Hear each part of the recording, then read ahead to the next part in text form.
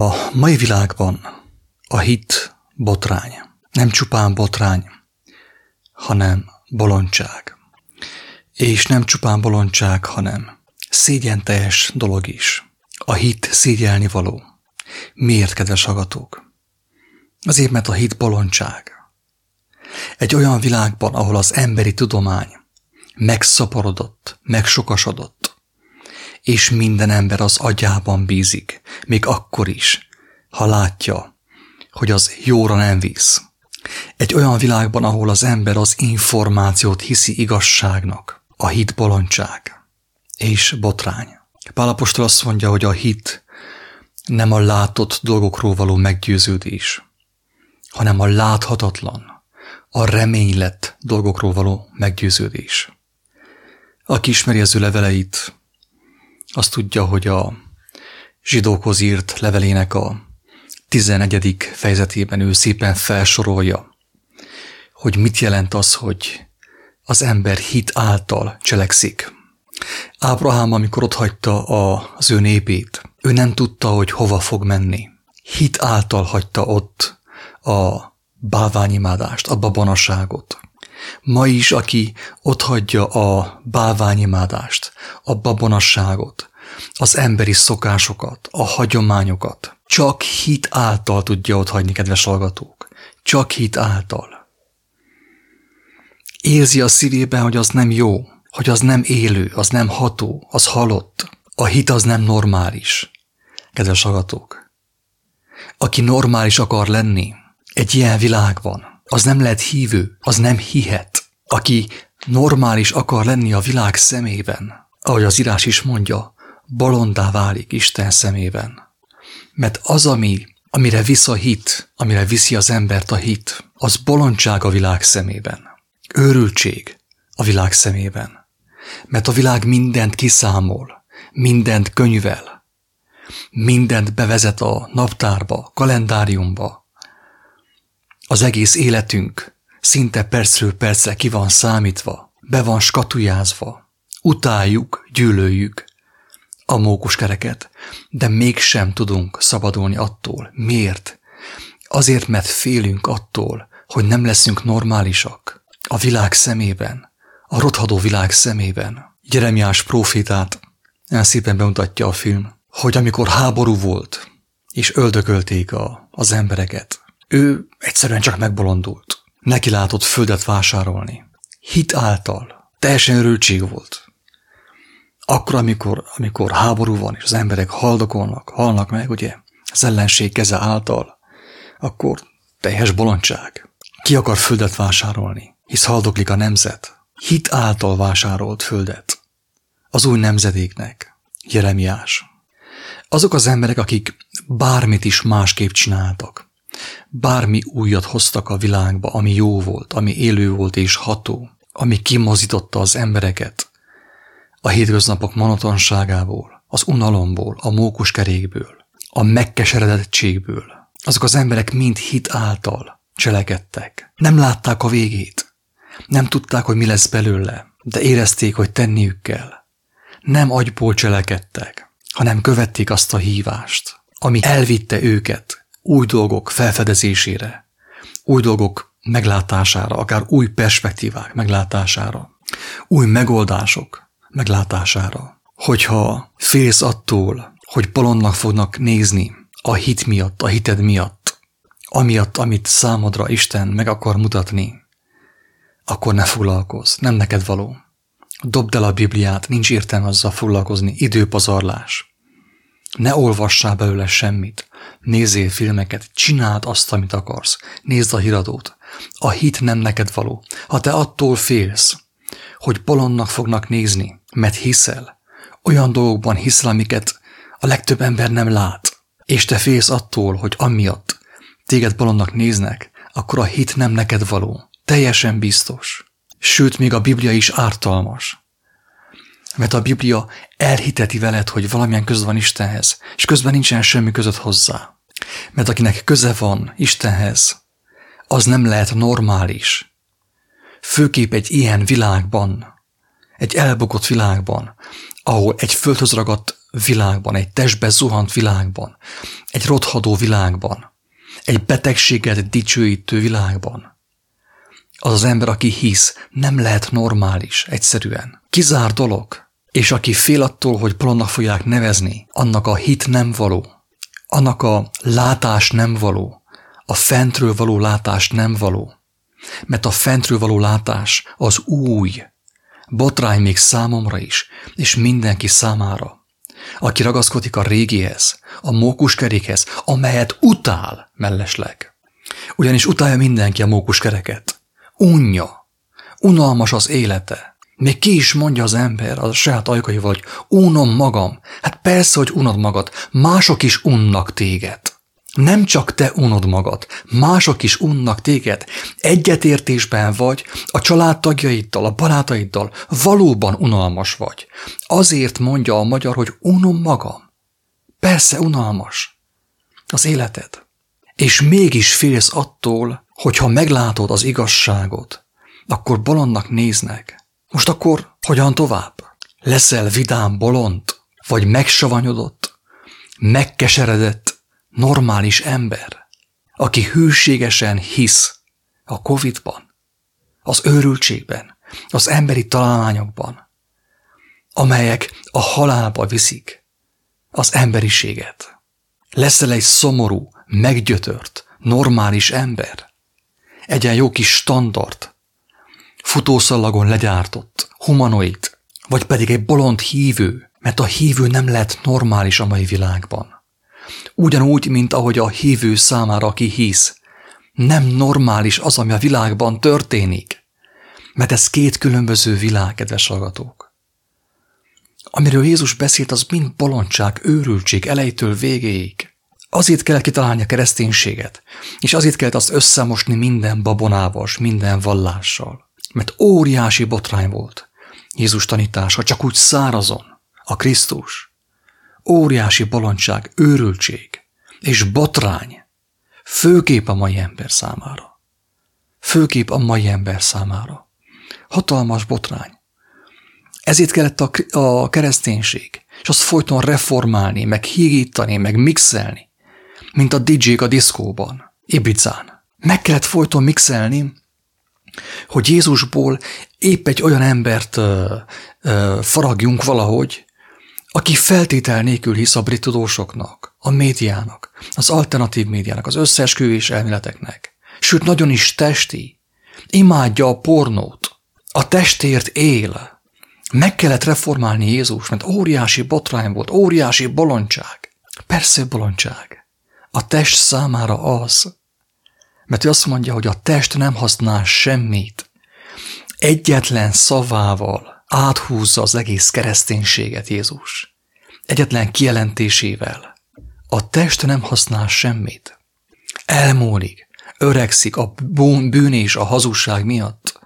Öregszik, büdösödik és rothad a test. Nem használ semmit. A lélek az, ami megelevenít. A beszéd, amelyet mondtam nektek, élet és lélek. A test nem használ semmit.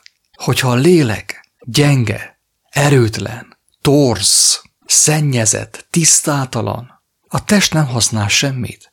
Pakolhatjuk bele a műtüdőt, a művesét, a műheréket, a műagyat, a műszívet. Tök mindegy. Robot van most már bőven Kínában és Japánban. Hozzák Európába és Amerikába is. Nincs szükség arra, hogy egy lelkes ember, akiben lélek van, robottá váljon. Az ilyen mehet egyenesen a temetőbe, és a lélek vissza a süllyesztőbe, a tűzbe, hogy megégessék, megsemmisítsék valamiképp. Mert nincs arra szükség. Az az ember, aki megtagadta a lelket, hogy normális maradjon egy robot világban, egy agyon programozott világban, egy uniformizált világban, ahol mindenki egyforma, aki mindenki egyformán kell higgyen, ráadásul a halálban, a halál hírnökében, a Covid-ban. Jézusnak azt mondták, hogy anyád és a testvéreid keresnek, beszélni akarnak veled. Azt mondja, hogy ki az én anyám, kik az én testvéreim. Ti, akik bolondok vagytok, akik nem a világra néztek, akik nem a vallásra néztek, nem a híradót nézitek, hanem halljátok Istennek a szavát, és azt cselekszitek. Ti vagytok az én anyám és az én testvéreim. Jézusnak nem voltak normális barátai. 1 vagy 2 volt normális barát, ugye? De ők is megbolondultak. Nikodémus megbolondult. Meg az Arimáthei József szintén megbolondult. A római százados szintén megbolondult. Ezek mind megbolondultak, amikor látták az ő bolondságát. Amikor látták Istennek a Krisztus által kinyilvánított bolondságát. Ezek mind megbolondultak. Örömmel bolondultak meg. És rájöttek, hogy valójában ők akkor voltak bolondok, amik a világban voltak, és vezényszóra meneteltek, bolondul, mint a robotok, mint a gépek. Én sem kívánom azt magamnak, hogy normális barátaim legyenek, sőt azt sem kívánom, hogy valaki engemet normálisnak higgyen.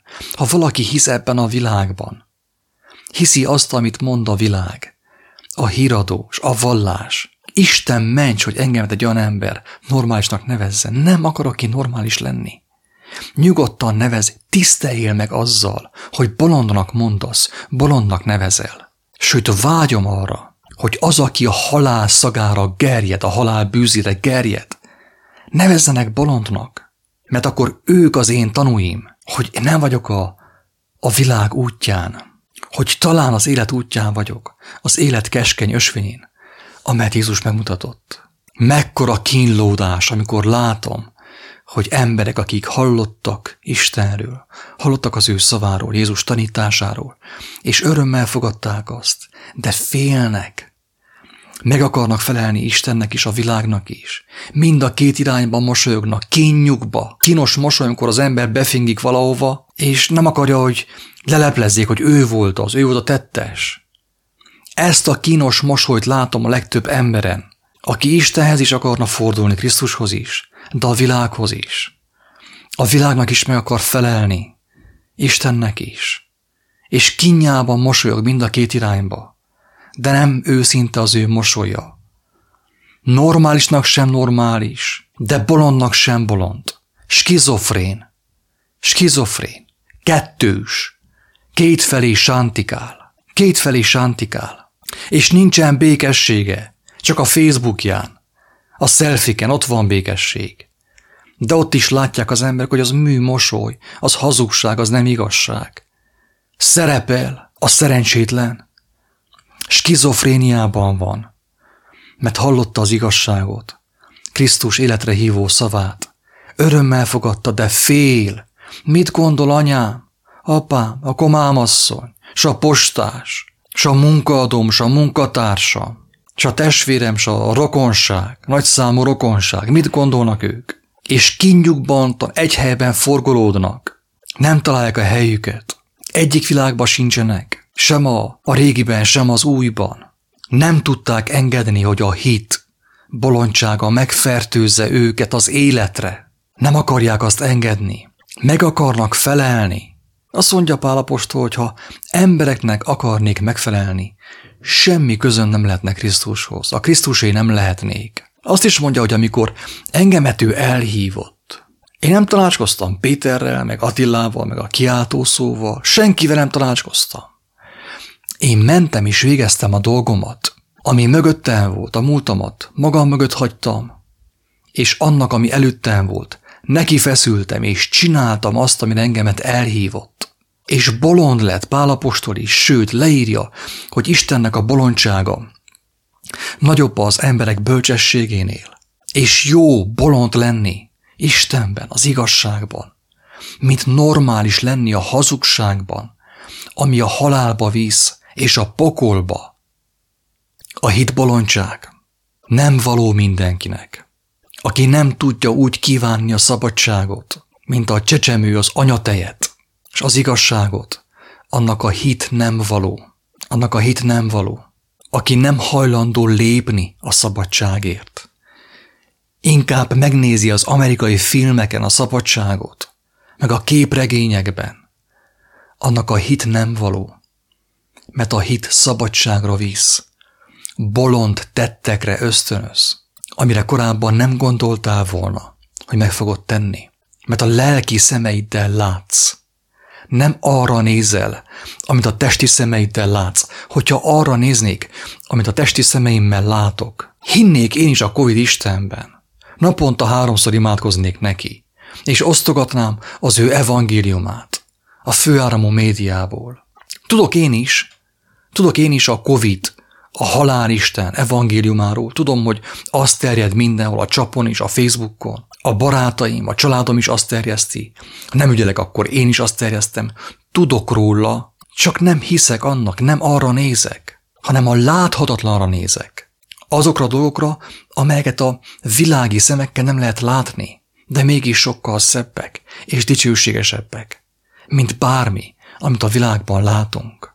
A hit bolondság, kedves hallgatók, nem való normális embereknek, akik normálisan, fegyelmezetten, egyszerre ugye lépkednek katonasorba, kacsasorba, a pokol irányába, a vágóhíd irányába, akik félnek, és megszokták a félelmet, megszerették azt titkon a félelemmel paráználkodnak, és nem tudják azt elengedni, mert túlságosan megszokták. Hát ma még nem féltem, és már 10 óra elmúlt.